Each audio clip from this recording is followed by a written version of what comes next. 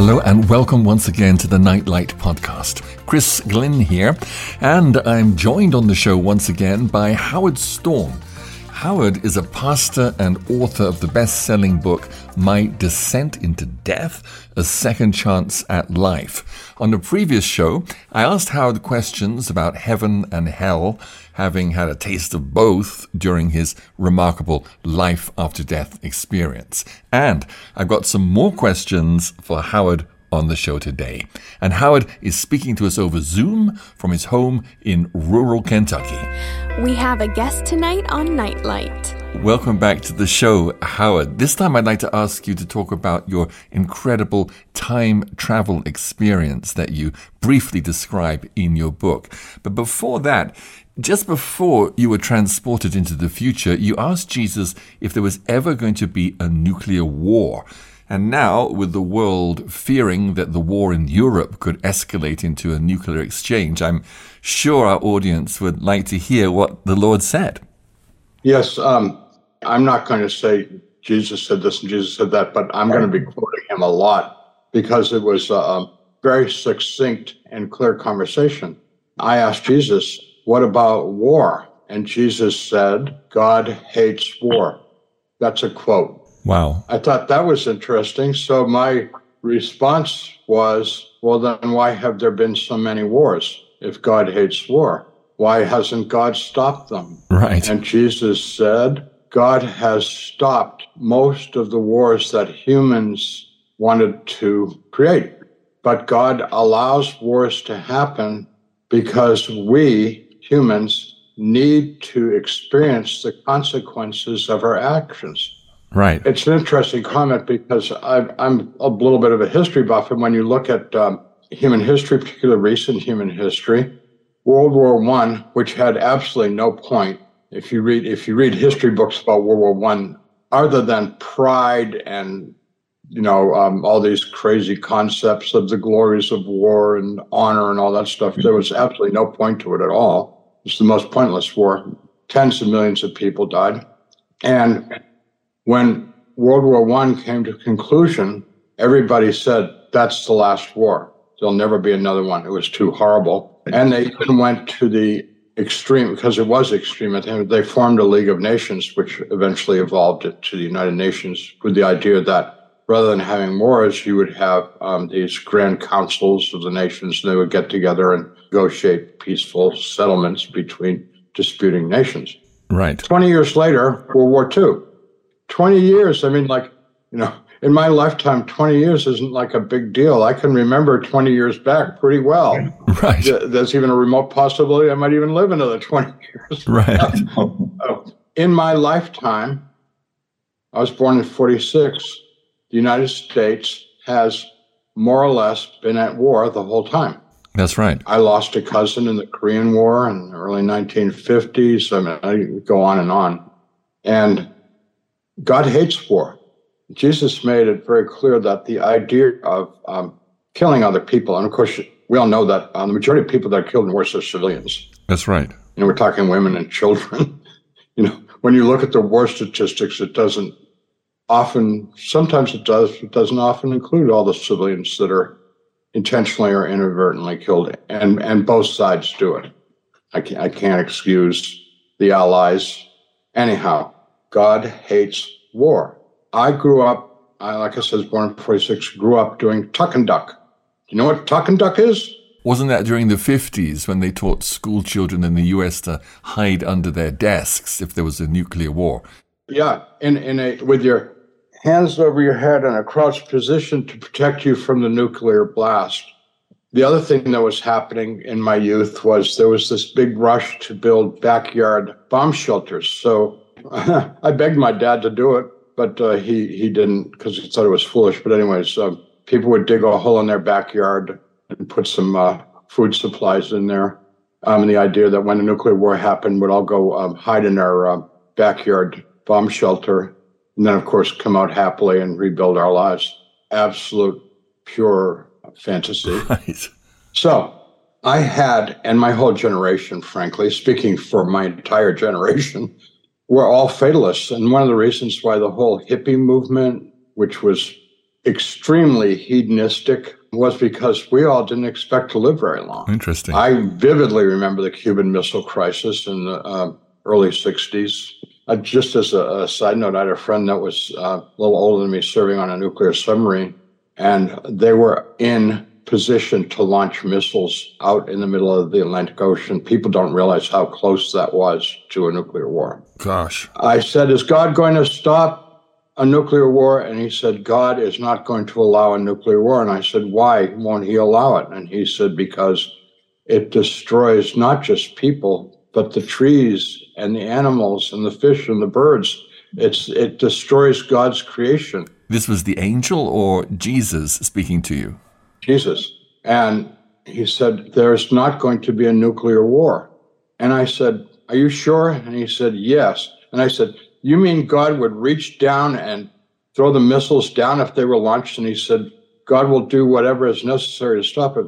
And then Jesus said, there may be a couple of small nuclear accidents make people aware of the danger of nuclear power, but there's not going to be a nuclear war. So that's what he told me, and I'm going with that. It's hard to imagine that at this stage in human civilization, people still think that you can use your armies and your military might to conquer, dominate, exploit other people to settle some kind of egotistical dispute. Yes. I'm sorry, but how can they possibly think that's what we should do? Bringing you peace in the midst of the storm. You're listening to Nightlight. So Howard, immediately after the Lord assured you that he would never allow his creation to be destroyed by a nuclear war, you were transported, you said, 200 years into the future. And remarkably, you said that you were not just seeing the future in a vision, but you were actually physically present. Yes. Looking back on this experience now, many years later, how do you remember it? How real was it? As real as anything I've ever experienced, if not more so. But I just want to put one note of caution, and what I have to say about that is he took me to one place we saw pretty extensively. It was a village, and what that village was like and how they lived and what they did and how they worshipped, etc. I mean, we had quite a visit, and I didn't see the whole world. Because I was in one village doesn't mean there aren't cities. There could be cities. I didn't go to a city. We went to this village. Right. And it was incredibly peaceful and lovely. The interesting thing about the future is that God is going to unlock a lot of powers that we have the capacity for, but we can't access at this time. The reason why God does not allow us to access these things is because we would terribly misuse them. That's right. I'm talking about telepathic powers and telekinetic powers, and the ability to control some things of nature like the weather. Like, for example, because of the telepathic ability of these people, globally, people controlled the weather. So places that were getting too much rain would get some less rain, and places that needed more rain would get more rain. Wow. People could grow food before he showed me people would sit down in front of vegetables that they'd planted, and they would just grow to maturity before their eyes. They would pray. Well, I call it praying. I don't really know what they would do, but they'd sit there in some kind of prayerful, meditative state, and the vegetables would grow. There was no hunger. There was no want. People lived relatively simply. And I asked Jesus, what was the main activity of all the people? And he said the number one activity of everyone in the world was children. Wow. He said that parenting, of course, was still important, and the kids, were very aware of their parents and all that. But what everybody was focused on was raising children. We fail to raise our children properly in this world. That's right. Even if you tried your best, it's impossible because there's so many influences. I have a good friend who has a preteen daughter, and every time I talks about him, he talks about all of his anxieties about the influences of the other kids, trying to stay on top of her contacts with the social media and the horrible thing, the bullying and things that happen, trying to keep her away from influences about experimenting in sexuality and drugs and alcohol and blah, blah. I mean, every time I talk to him, he goes on this rant about his anxiety. And you know what? I'm totally sympathetic to him. A few decades ago, I was in the same position. I remember as a father when she started dating, and the boys would come to the door, I would try and scare those boys. I did. I mean, I tried to be as mean as possible to them, let them know that, like, you mess with my daughter, boy, and you're going to have hell to pay with me. I didn't say that, but I let them know that that's what they were dealing with. I don't know if it had much of an effect or not. Question was how much she was going to cooperate. Anyhow, in a loving community, children are raised in strong faith and love and hope and goodness. And you don't have to warn them every time they walk out the door about the evils that lurk out there. And they're real. I mean, those evils are real. Parenting isn't a question of being paranoid. I mean, if you're not vigilant as a parent, you're neglecting your duty. Nightlight, keeping you in tune with the times. Anyhow, Jesus told me that different communities, everybody lived in community. He said everybody in the world lived in community. I don't know more than the one community I saw. Every community had kind of a focus. So some communities were very into music.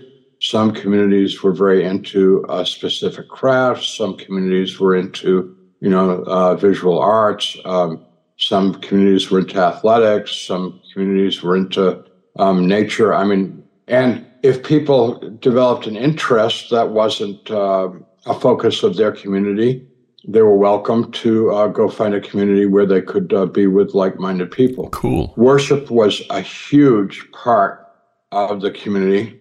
I saw some of their worship, and it didn't seem to be as formal. Like the church that I attend, we have, it's formal. People sit in the pews and nobody gets up and shouts or anything like that. For better or for worse, we're not very extroverted, very introverted worshipers, and we have a liturgy and a bulletin, and we follow the bulletin, da-da-da-da. My sense of this, the worship was much more spontaneous. Wow. But because people worshiped every day, sometimes several times a day, they kind of had it down, I mean, they pretty much knew what they were about. They took the original task of human beings to be stewards of the earth very seriously and lived in very modest ways, very organic ways. One thing that I don't know the answer to, everybody was wearing ornaments. So people weren't wearing jeans and T-shirts and the same old stuff that they wear today? No, they're more eclectic, but everybody was wearing ornaments. I didn't think to ask. A friend of mine who's really into the future of technology, he and I were discussing it, and it dawned on me, those ornaments might have been technology. Wow. They might have been somehow enhancing their abilities to communicate and stuff like that. I don't know. I think that might be a genuine possibility. I don't think technology is evil. I think it's, I think science and technology God has given us, hopefully to use properly and not destructively. So maybe those ornaments weren't just decorative. Maybe what I saw as ornaments were actually incredibly miniaturized technologies. So you didn't see any cars or vehicles? People had gone back to using horses and wagons and so on? Yeah, frankly, no poverty, no want, but it looked a lot like the way I imagine a Native American community would live, the way a lot of indigenous people lived, but without any fear of war, without any need or want. Praise God. Let me just wrap this up with one thing. I said, so how long do people live? And Jesus said, they live as long as they want to. Wow. And then they let go. And he showed me they had a service for people for when they were done. The grocery store, like all the perishable stuff is all date stamped, expiration date. People talk about extending human life. Big goal is to get people to be able to live to be 120. Our biology has an expiration date stamped on all those cells. That's right. I don't think that it's going to change much. We might extend life expectancy a little bit, but people aren't going to, in this body, live forever. And I know I sure don't want to. If anybody wants to donate their knees to me, I'd be happy to take them, because mine are letting me down. They're worn out, bone on bone. Anyways, they get together and they, the person lays down and the people surround them and they pray for them. And then the person goes to heaven and they bury the body. Shining love's light. You're listening to Nightlight. So just to clarify for our listeners, you were seeing the world as it will be 200 years into the future, but it was not heaven. It was our present world, presumably 200 years after the second coming of Christ and during his 1,000-year millennial reign on earth. I believe so. I didn't know enough, because I wasn't a Christian before this. I didn't know enough to ask those good questions. But, we pray, all Christians theoretically pray frequently the Lord's Prayer. Thy kingdom come, thy will be done on earth as it is in heaven. Yes. This world is still the physical world. This world should be like heaven, but the physics of heaven are entirely different than this world. And this world is always going to be ruled by gravity and, the forces of nature, etc. Heaven is ruled by God, period. God's love, really. And people are very aware of heaven. They make this world as heavenly as they possibly can, but it has its limitations. We all have to eat. We all have to have sex and procreate and stuff like that. There is no procreation in heaven. Really? Jesus said there's not even marriage in heaven. People don't want to hear this, but there isn't sex in heaven. Much better stuff than sex. Much better stuff than marriage in heaven. Wow. That's a whole nother story. But the point is that let's just call this world paradise. The world that he showed me in the future is paradise. And we could have that paradise in our lifetime if we globally chose it.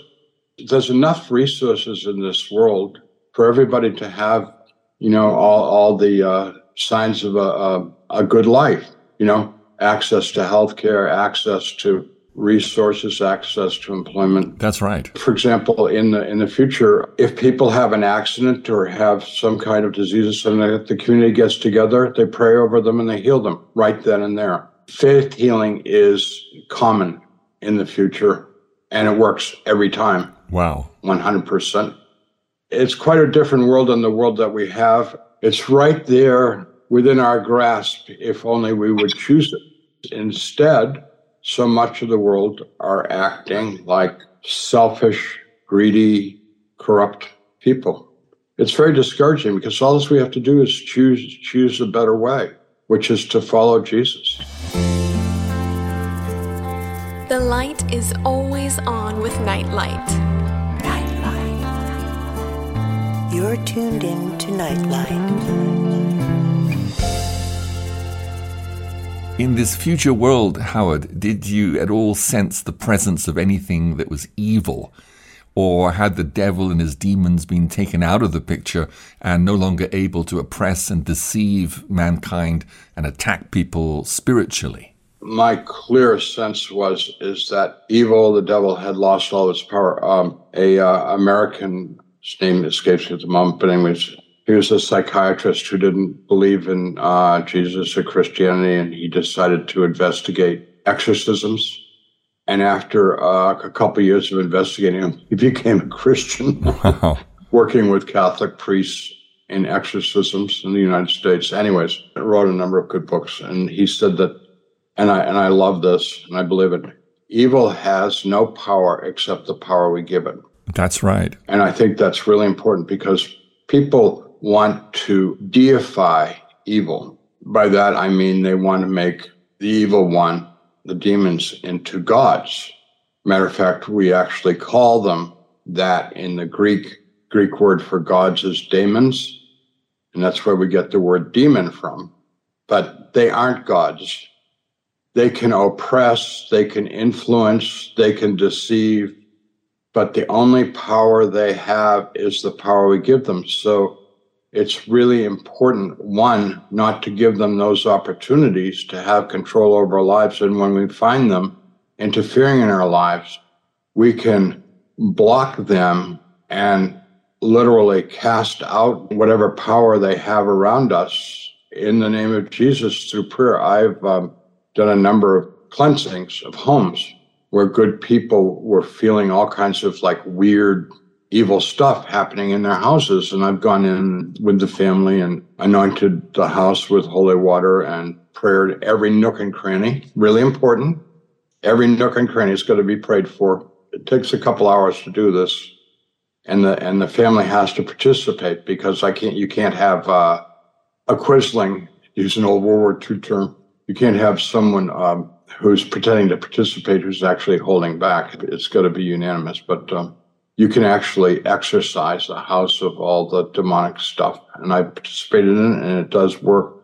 And most importantly, you got to look at yourself and exercise the whatever jealousies, revenges, unforgiveness. You've got to exercise those out of your life. That's how the demonic powers get influence in our lives, is through those dark emotions. You can say you're Christian, you can say you go to church, but there's someone that you're really mad at who did you an injustice and you want to hurt them. You've just opened a door to the demons. Forgiveness is so important. And not them forgiving you. I'm talking about us forgiving them. Them forgiving you, that's their work. You can't do that for them. And you can't actually even expect it from them. Shining bright through the dark night. You're listening to Nightlight.